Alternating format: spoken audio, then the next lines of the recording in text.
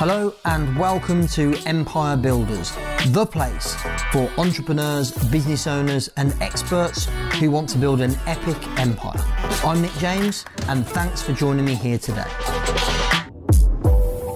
Greetings, good afternoon, good evening, whenever you're watching or listening. Welcome to Life's Important Questions with a very special guest today. Welcome, Mr. Nick James. Thanks, mate. Thanks for having me on. How are we all doing? Great to have you here. Listen, if you're watching live and you've got a question you want to ask Nick today, be sure to post it in the comments. And if you're watching on YouTube or you listen on podcast on the replay, do that still as well, because I'll be able to pick those up and forward those on. So today we're talking about how to build your expert empire. And I've got a list of questions for those of you that are watching live, and secretly most of these, I'm not going to lie, are really just for my selfish benefit. I want to get these questions answered, and I feel they'll really benefit you in terms of those of you that want to build a expert empire. So I guess the first place I want to start is Nick, what is an expert empire to you, and why in today's day and age especially is it important to build one, do you think? Yeah, good question. I think, well, let's break down expert empire. I mean, what the word expert means to me first is anyone who has life experience or has been educated, trained, so that they have a certain degree of knowledge, understanding in a certain area. That to me makes you an expert. I don't think you need to have a certificate to make you an expert.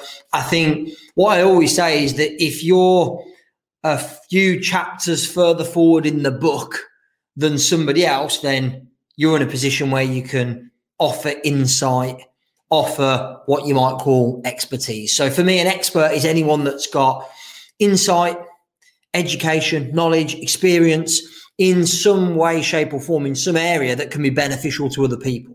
So an expert empire, I suppose, would be a business that's based upon that expertise.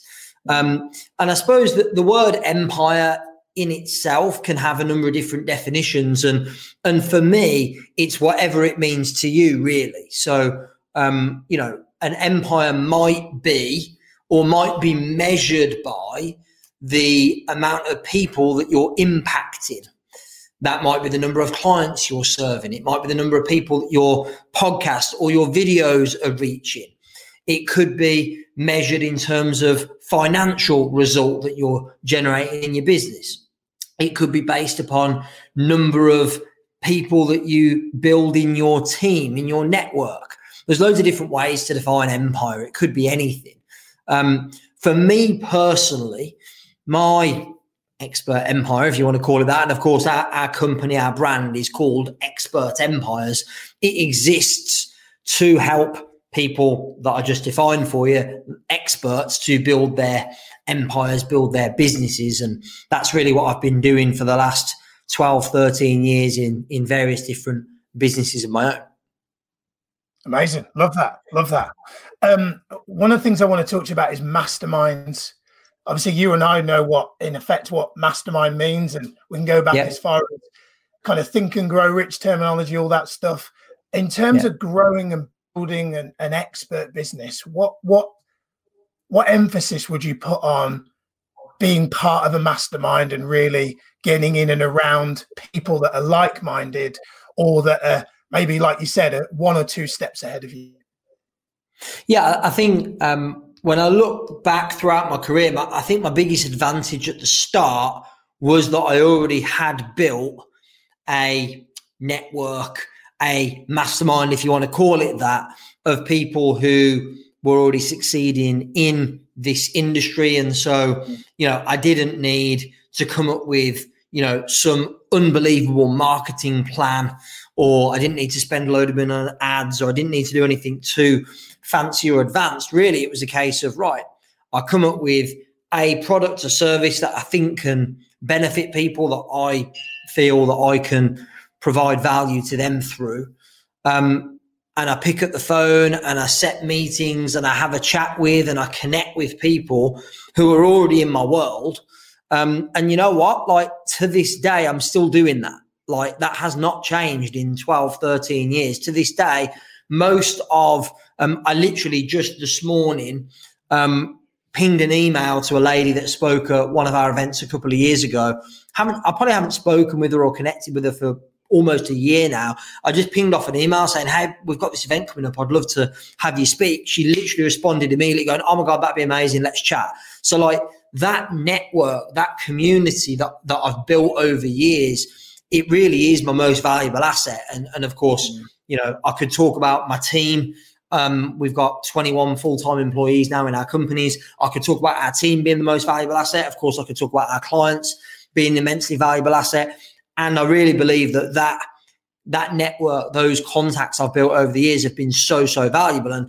And those have been created through, in some cases, formal masterminds where I've paid to be a member of a program or a group. There's been informal masterminds where I've just built connections and networked over the years. That's also another way of looking at it. I think it's widely talked about, of course, in our industry, Miles, that, you know, it's really important to be around people that are playing a bigger game, and that, you know, if you're the smartest person in the wrong room, let me say it again. Let me say it correctly. If you're the smartest person in the room, it's time to find another room. You're in the wrong room, that kind of thing, which I do agree with to a point. I really do.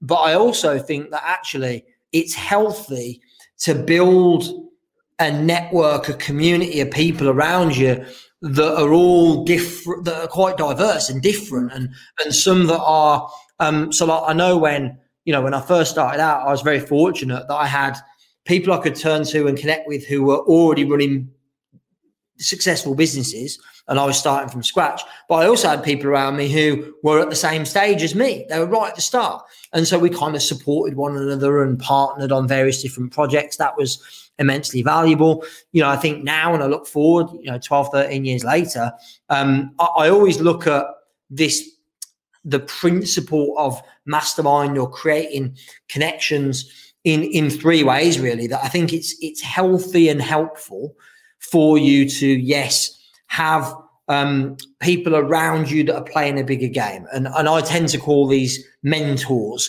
And that could be a formal mentor that you invest with. And I have a number of different mentors that I invest with and pay for advice.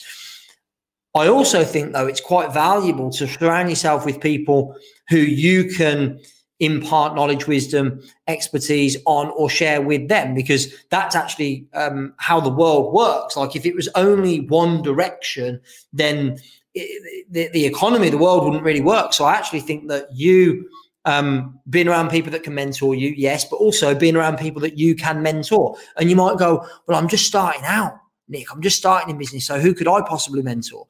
Which would be a great question, because the answer is it might not be somebody in business. It might be that you've excelled in health or fitness or relationships or in other areas. And you can, I think what I'm saying is that, yes, for me, the definition of a well-rounded, well-formed mastermind is somewhere that you can learn from and be mentored by others, but also you can bring value and you can offer mentoring advice as well. So for me, it's about three things. It's about having mentors. It's about having mentees almost.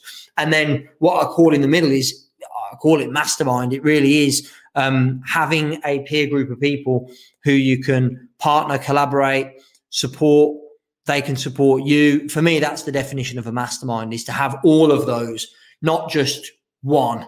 I think a lot of times I hear people say, that they've been part of various mastermind programs and felt like they were giving more than they were getting from those programs. On the flip side, I think it's actually not very healthy if you're on the other end of it, where you're getting lots but not giving. It's kind of like you then might feel a little bit awkward or uneasy about the value exchange. So I think it's important to find a balanced peer group to surround yourself with and to support you and you can support. Love that. One of the key words that I saw that came up a few times is collaboration. Yeah. One of the things that I think you're an absolute master of is collaborative partners. Some of the people that you've had speak at the events over the years, the Grant Cardone's, the Gary Vaynerchuk's, Marie Forleo coming up. What advice would you have to someone who's maybe early on in their journey that wants to collaborate, but maybe, you know, and I know I've been guilty of this, where I've looked at collaboration, but know in my heart that this is something where I'm thinking, do you know what? I know what I'm going to gain out of this, but I don't know maybe what I'm going to give them. I think you're amazing at that. So what advice can you give people about collaborating in a way that's is a win-win and is aligned with their values and doesn't feel like a take? And by the way, you know, it's very nice of you to say that that's something you think I do very well. And of course, you know, I have collaborated with amazing people, and you mentioned we've had amazing speakers at our events. I think the point, Miles, is that that's not something I just started doing when I reached a certain point or stage in my career. I did it from the start. So it's not something that you go, oh, when I get here, then I can do that. I did it from the start, literally from day one. The first conversation I think I ever had when I started my business was a collaboration. So, but I think your point is really good, which is you don't ever want to, I mean, no one wants to be in a position where you feel like you're taking. Really, you want to feel like it's a fair exchange. So I've never gone into a conversation regarding a partnership or a collaboration where I wasn't clear about the value that I was bringing to the table. If ever there's been that, I've stayed away. I haven't even made the approach or had the initial conversation. And in some cases, when I've had the conversation and it's become clear to me, actually, this is probably a better deal for me than it is for them, I just ask, what would we need to do here to make this an unbelievable deal for you? What would I need to do? And sometimes, by the way, it's just about being open and real, and saying, hey, you know what? I'm getting the feeling that this might be a better deal for me than it is for you. So tell me, what would I need to do, or what would make it an amazing deal? I've had this conversation with a lot of speakers who are flying over from the States to speak at our events, you know, and we get to, by the way, you know, we get to talk money, we get to talk fees, and I've got a certain amount I'm willing to pay, and they've got their fee as well. And I always want to be respectful of that. And sometimes I'm like, yeah, good. I don't even bother, you know, negotiating because I'm happy with it. Other times I'm like, oh, yeah, that's just a bit out of my budget. It just feels a little bit over the top for me. So I'll go back and I'll say, look, you know, I can't do that. It doesn't work for me financially to pay you that fee. So here's what I am prepared to do. So tell me, what else could I possibly do other than money? What else could I possibly do to make this a great deal for you? And sometimes we've found, and not always, sometimes we haven't found a way and it's just a no deal.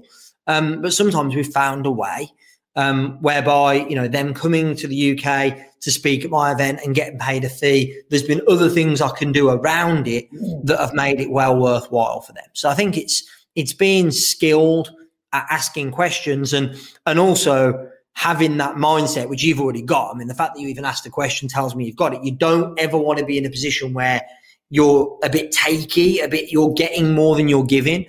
So I've always gone in, like I said, it's most cases actually, most of the big speakers that, you know, some of which you mentioned, Miles, I haven't negotiated on fee at all, which might sound surprising because I think, you know, good business practice is always try and negotiate a good deal, but only if it still represents a good deal for both people.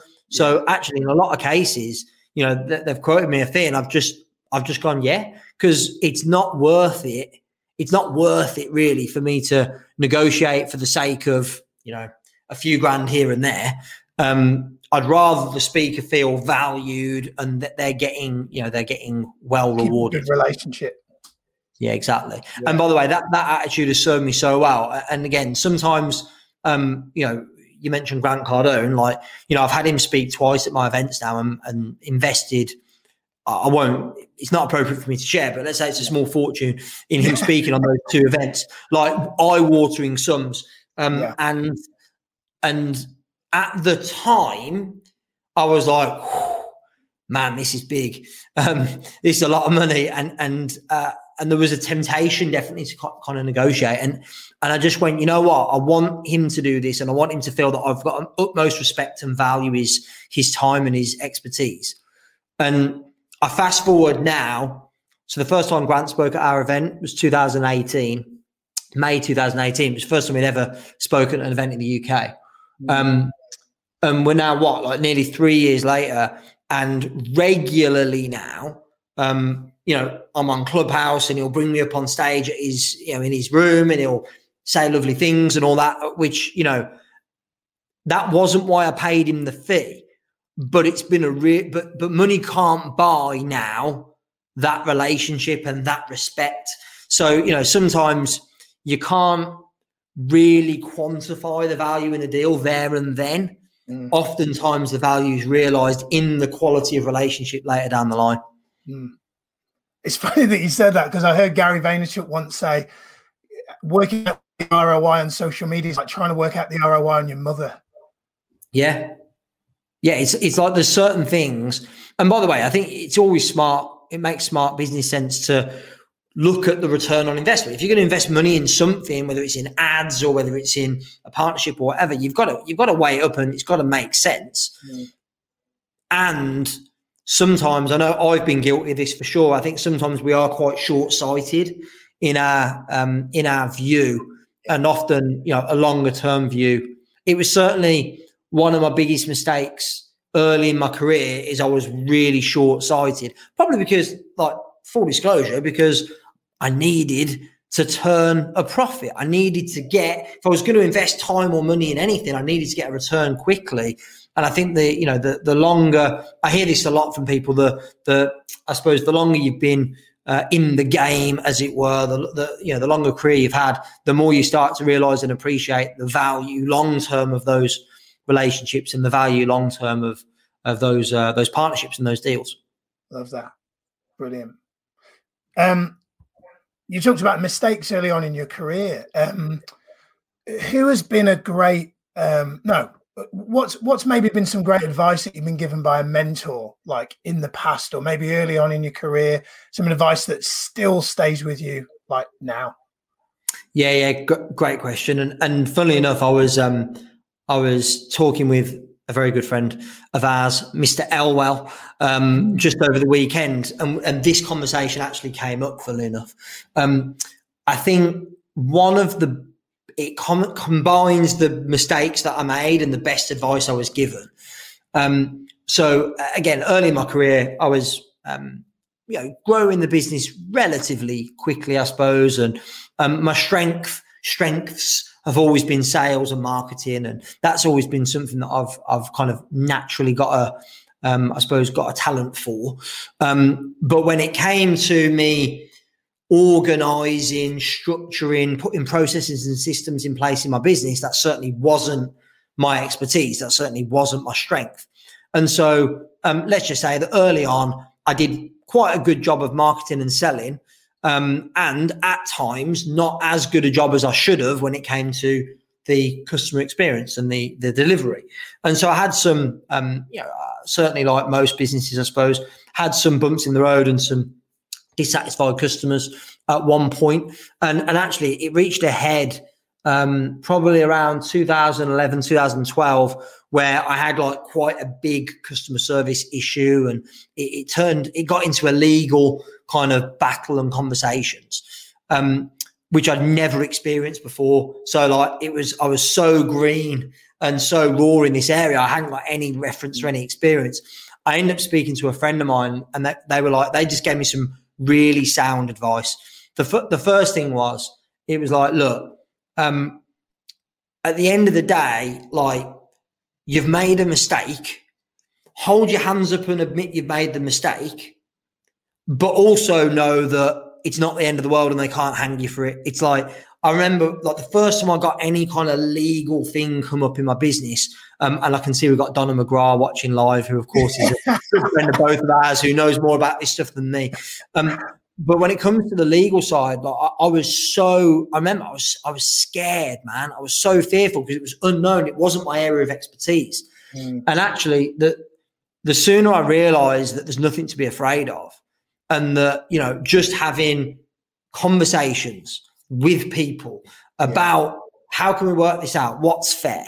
And as soon as that, like the first time that had happened, I was in massive fear. And like I said, this friend of mine, he was just very, very much like, look, I know this is uncertain and scary, and you haven't dealt with this before, but like, honestly, in future, you'll look back on this and laugh about it. And certainly that's been the case. And by the way, I've had much bigger, much uglier problems throughout my career.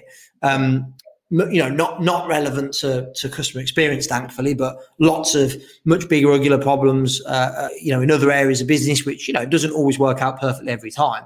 But I think that being able to hold your hands up, admit when you made a mistake, I've made loads. I think that's really important. I think you actually, when you try and undo a mistake by making another mistake, oftentimes by trying to back up, trying to defend yourself and back up what you've done wrong, it ends up just digging a deeper hole. And the smartest thing you can do, we had it last year, start of COVID, start of the pandemic. I had a big event. You'll remember this, Miles. I had a big event scheduled and planned. And it was right at the start of the pandemic where legally we were able to run the event, but there was serious questions raised about morally whether it was the right thing to do. And I felt, rightly or wrongly, that it was cool to run the event. So I came out and said, we're running the event. I definitely misjudged the feeling, not just in society as a whole, but, within our client base in particular. And let's just say the response was not good. And I was getting hammered left, right, and center from people saying that it was, ethically, morally, unacceptable for me to run the event. I was putting people's health in danger. And I'm like, look, I was only doing what I felt was right. Yes. But then once that had happened, I was, dare I say, humble enough to hold my hands up and say, hey, you know what? Yesterday I said this, and here's the feedback I've received. Today, I'm saying this. I'm changing my mind. I'm changing my tact. I'm changing my approach. Because, look, I got it wrong. And there's something really powerful, I think, in saying those words. I got it wrong. And not enough people say it. The ego doesn't like that, does it? Well, let's just get this out of the way. I don't like being wrong. Do you like being wrong? Does anyone like being wrong? Of course you don't like being wrong. But sometimes we have to be grown up enough to hold our hands up and accept we got it wrong. For sure, last year, holding my hands up, saying I got it wrong, and then deciding what to do instead, it was actually one of the best moves I ever made because actually the feedback and I actually think that there was the people that were most against the approach I took originally became bigger fans than they would have been if I'd have done it the way they wanted me to in the first place. So, and this is why, it's easy to say now, of course, when everything works out great, but I genuinely believe that it was all perfect. I learned so much about myself and about people. I think, it certainly, there was a lot of people that really resonated, connected with me in a way that they wouldn't have otherwise because, I was willing to hold my hands up and say I was wrong. So I think, I just think that's, for me, that's always been, I've had a number of experiences like that throughout my career, and it's always interesting to reflect on your own patterns of behavior. But it was a great experience all in all. At the time, it felt horrific, but in the end, it was a great experience. Amazing, love that.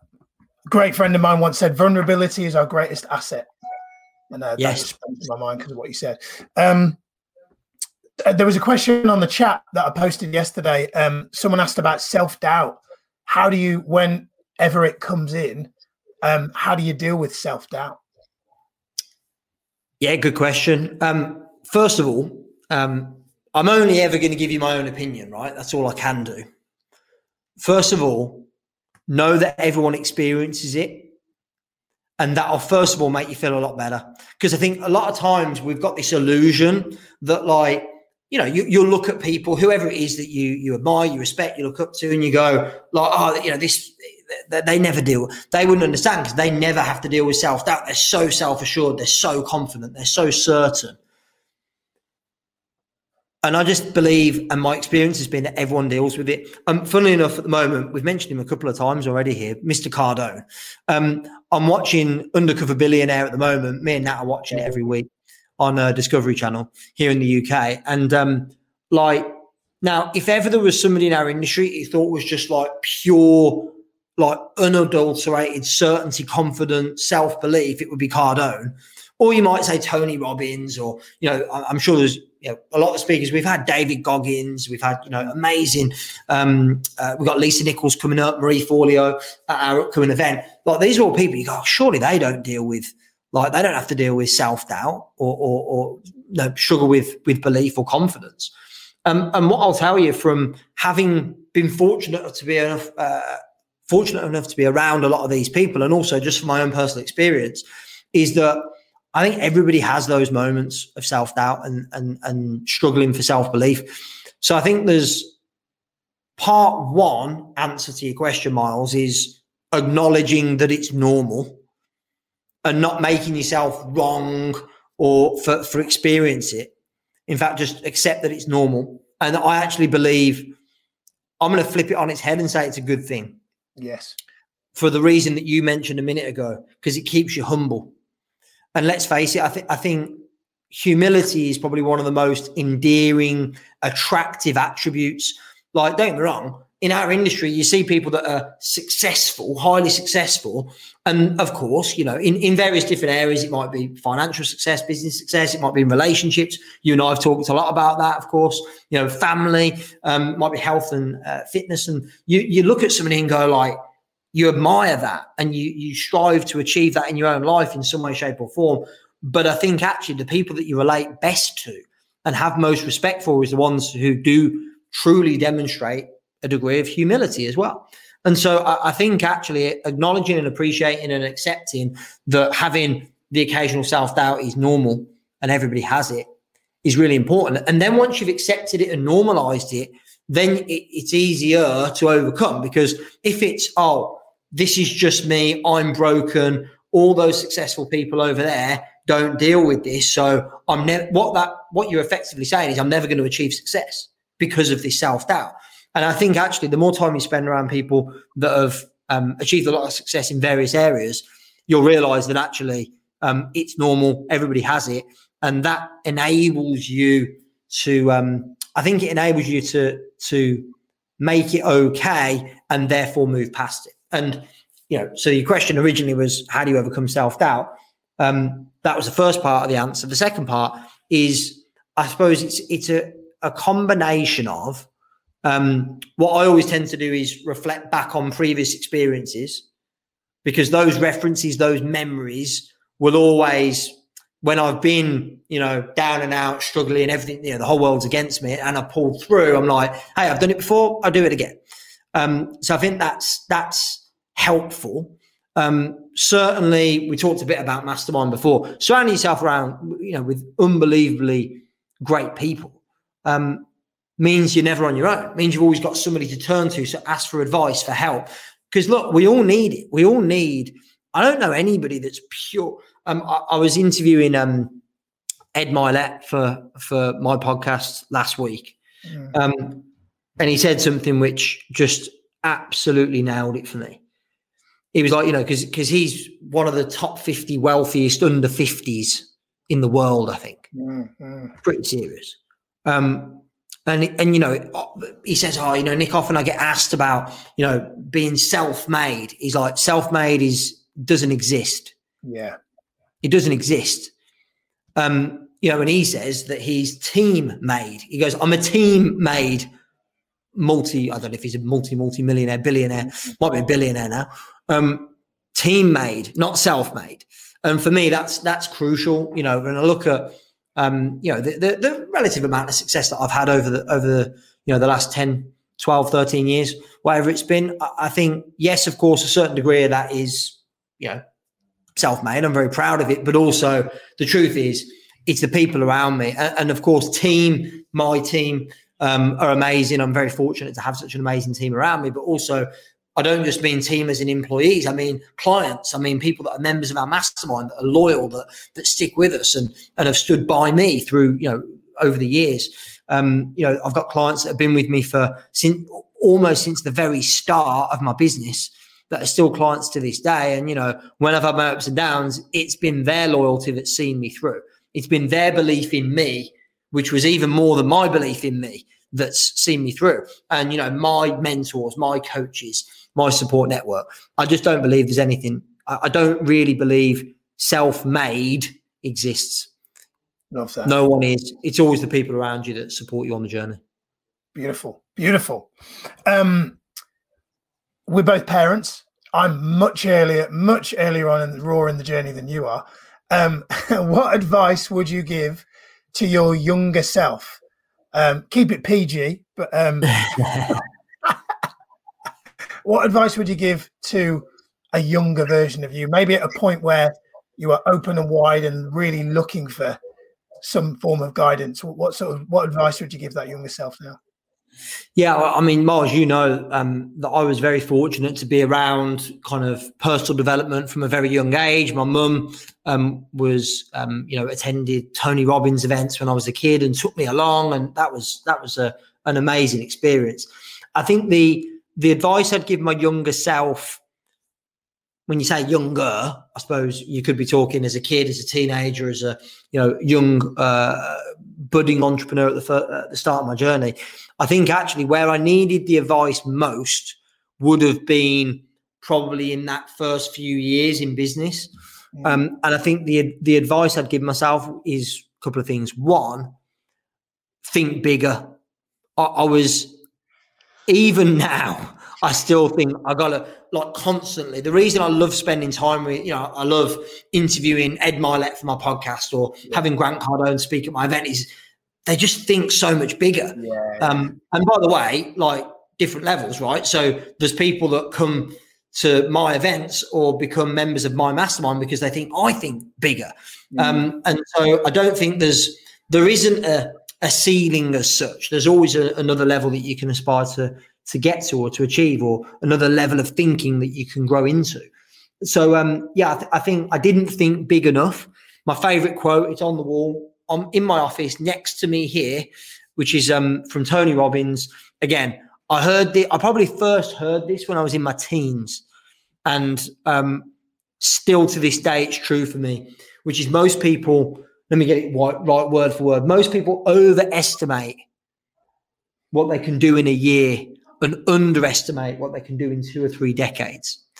And I think I was thinking short term, what can I do this year? And I was thinking big for this year or for the next year, but I wasn't thinking big in the long run. I think I probably in my first few years in business, probably quote unquote failed to achieve my goals because they were big and short term. And actually straight up now, I've built, let's just talk business wise, I've built a bigger business today than I ever would have thought of or dreamed of in those first few years in business, because my thinking wasn't big enough. Yeah. So I think that's some advice that I definitely would give to my younger self or to anyone, early on their journey. The other thing was just, I think and maybe this is just an age thing, as I've grown up, as I've got older, I've started to value my time, my energy even more. I've got to be honest. Maybe it's okay for, in your 20s or early 30s. I was definitely burning the candle at both ends in my 20s. That is for sure. I was working hard, playing hard. And, when I look back, I think, wow, if I'd have dialed it back a little bit or turned the dial down on the play hard a little bit, then, who knows what would have been possible. But at the same time, I had a great time. So, I'm not going to make that wrong. It was all part of the journey. Amazing. So last question.